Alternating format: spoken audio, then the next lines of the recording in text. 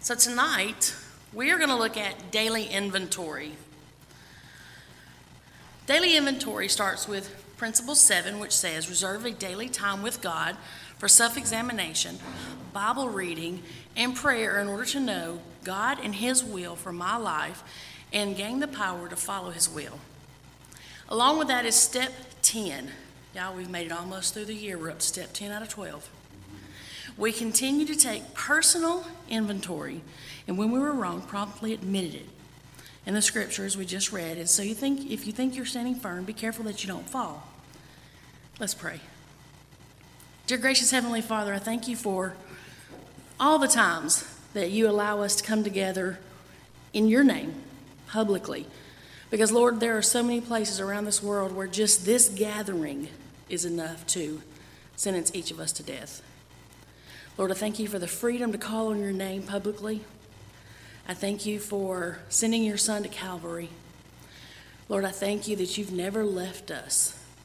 No matter where we hit our knees, you're there waiting on us. Lord, as we go into this teaching tonight, if there's any burden that's on anyone's heart, Lord, tonight the prayer rails are open. I know you will meet every one of us where we are. But Lord, if that burden is too heavy, even if it's in the middle of the teaching, I ask that you just calm that heart and bring them to the prayer rail. Lord, let tonight be the night that chains are broken, because tomorrow the morning is coming and joy comes with our morning because you walk with us. We ask all things in the precious and holy name of your Son. Amen. So, when you're working a 12-step program, I like to think about it as you can actually divide this process in half. So the first half, or the first half of the component, would really be time spent in repentance. So at first, we walk around and we've got our worldly blinders on. Probably asking, I don't have blinders. That's probably what you're thinking. But actually, when you're in denial, you have worldly blinders. And once those blinders are taken off, not always by our own hands now. Sometimes it's the court system. Sometimes it's a family member. Sometimes it's a friend that kind of shakes us up. But our blinders come off. And then we realize we're actually powerless against our flesh thorns. I think we can all agree that the world has an ample supply of anything that the flesh thorn demands. Supply and demand. So once we realize this and we start to confess that we're powerless, we begin to search for something that's better. We start searching for a healing through hope. And that's the hope that is found in Jesus Christ. That our tomorrows will be happier, will be healthier, and more joyful instead of how we have been living. Now, I don't know how you were living, but my life, my BC days, my before Christ days, they were filled with depression. I didn't see a lot of color in the world. It was all grayscale.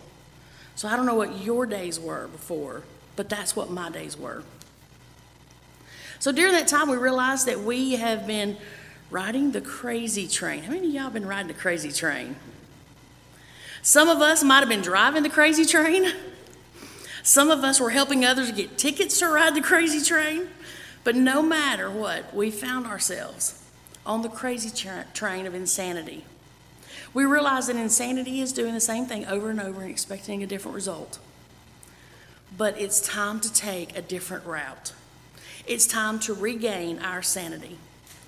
And the way we do this is by turning our lives over and our will over and our care over to God.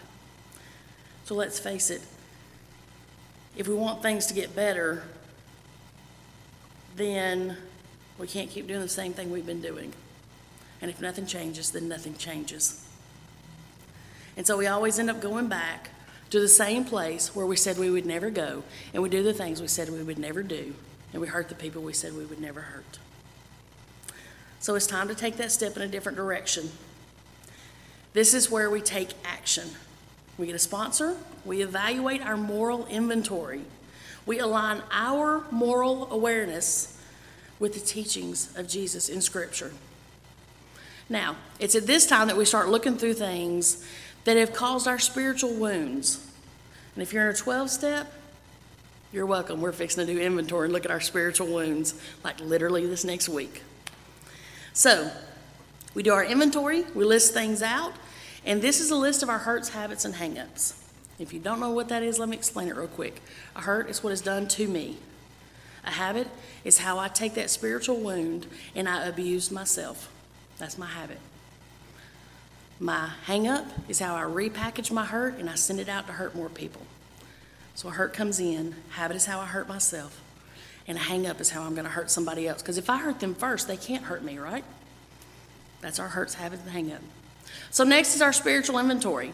Once we've written everything down and we really take a hard look at it, then it's time to confess our faults, admit where we've gone wrong, and we're ready at this point for a new life, new thoughts, and new outlook.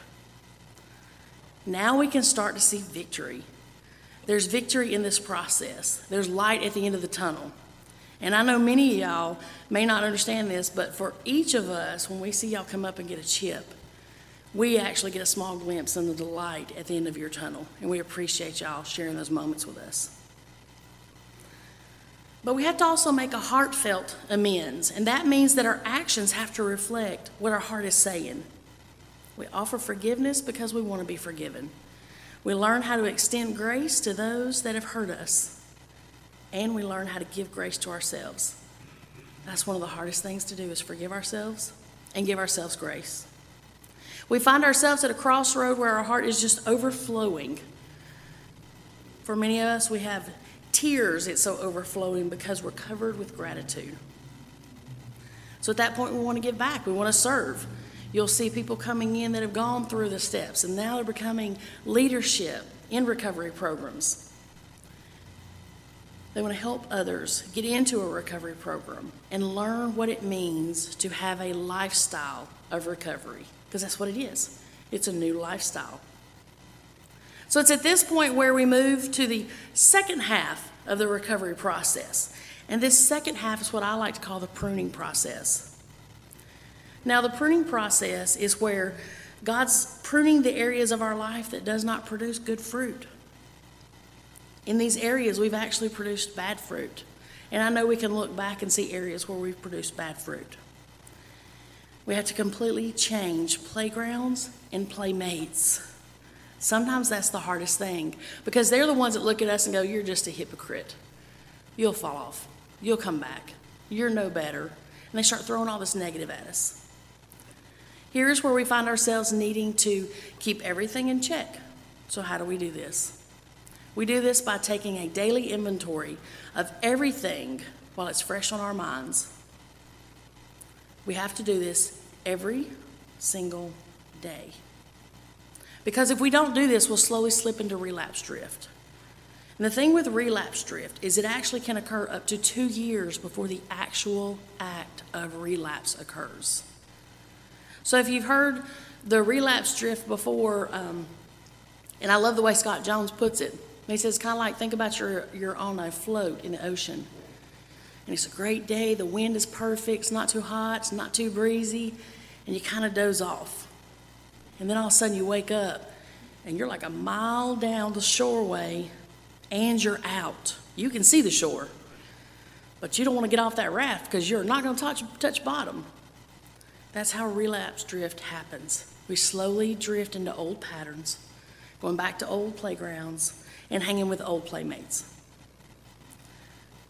So, how do we work the step called daily inventory? At the end of every day, we sit down and we do a reflection of our day's actions. And we ask ourselves questions. Here's some of the ones that come straight to mind. Did I harm someone today?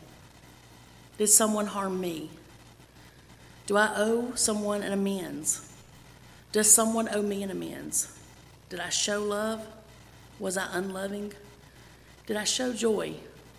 Did I rob someone of their joy? Here's the hard one. How is my serenity and my peace? I don't know about you, but there's some days I have no serenity. I have no peace. I'm out of grace. Did I cause anyone to lose their serenity? That's probably one of the ones I get hung up on a bunch. Was I patient? Did I cause anyone to lose their patience? As we make this list, we have to make this list in 2 columns. One is a positive and one's a negative. And you want to make sure this list stays balanced. Let's count the good things too. Let's count those blessing times too. So, why do we write it down? Well, the first thing we do is we go through and we look for patterns. Patterns will also show you where you're slipping into a relapse drift. At that point, if you see patterns, we need to sit down and talk to a sponsor. Make amends quickly from the heart and make sure your actions match the amends. A couple of great scriptures. The first one is Galatians 5:22 and 23. It says, the fruit of the Spirit is love, joy, peace, forbearance, kindness, goodness, faithfulness, gentleness, and self-control. So when you're looking at the positive side of your list, go down through that scripture. Do I see love on that side? Do I see joy? Do I see peace? Do I see kindness? There's some things you can also post around your house. So as you're getting ready, and ladies don't like fill up the whole mirror of stuff, but you can put some stickies up there that says, how can I be the fruit of the Spirit today? I love this one that somebody told me she actually has it on the dashboard of her car, and it says, live humbly daily, in reality, and not in denial. Start taking positive actions instead of constantly reacting. And the last one is make sure my actions reflect forgiveness from God because I want God to forgive me. Daily inventory is looking at yourself. What did I do today? There are all boundaries everywhere. Where did we push boundaries? Where did we walk into somebody else's bubble? And at any point, did we step so far in their bubble that we were breathing their store-bought air? Because if so, we are so wrong. So 2 closing scriptures for you to remember. Proverbs 16:23. It says, intelligent people think before they speak. What they say is then more persuasive. The second one is Mark 14:38. Watch and pray so that you will not fall into temptation. The spirit is willing, but the flesh is weak. So remember, no matter where you're at in your recovery walk, there is always somebody watching to see how you get back up. That's also where they find their hope at first. Because there's so many people that we don't realize admire us when we're looking in the mirror and think we have nothing to admire. But every time we get up, they get the courage to get back up. So I pray that you will stand every single time that the enemy kicks your feet out from under you, and that you will be a testament to the Word of God. And remember that recovery works if you work it. Let's pray. Dear gracious Heavenly Father, it seems so easy just to sit down and write a list of our daily inventory. But God, the thing that we forget is everything we do before an audience of one, and that's you. So anytime there's a moment where we're not being honest with ourselves, Lord, speak to our heart. Let us know that we're not walking the way you need us to be walking. Because Scripture tells us that you want us to be prosperous and live in abundance.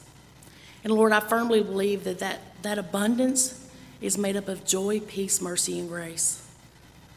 Lord, I pray that we are walking fully in your will so that we can enjoy the blessings of your peace, mercy, grace, and forgiveness. Lord, we thank you for never leaving us and always meeting us where we hit our knees. Lord, thank you for all the guidance you've given us through our recovery up to this point. And we ask that you give us clarity and discernment as we go forward in our recovery. We ask all things in the precious and holy name of your Son. Amen. Y'all, the altars are open.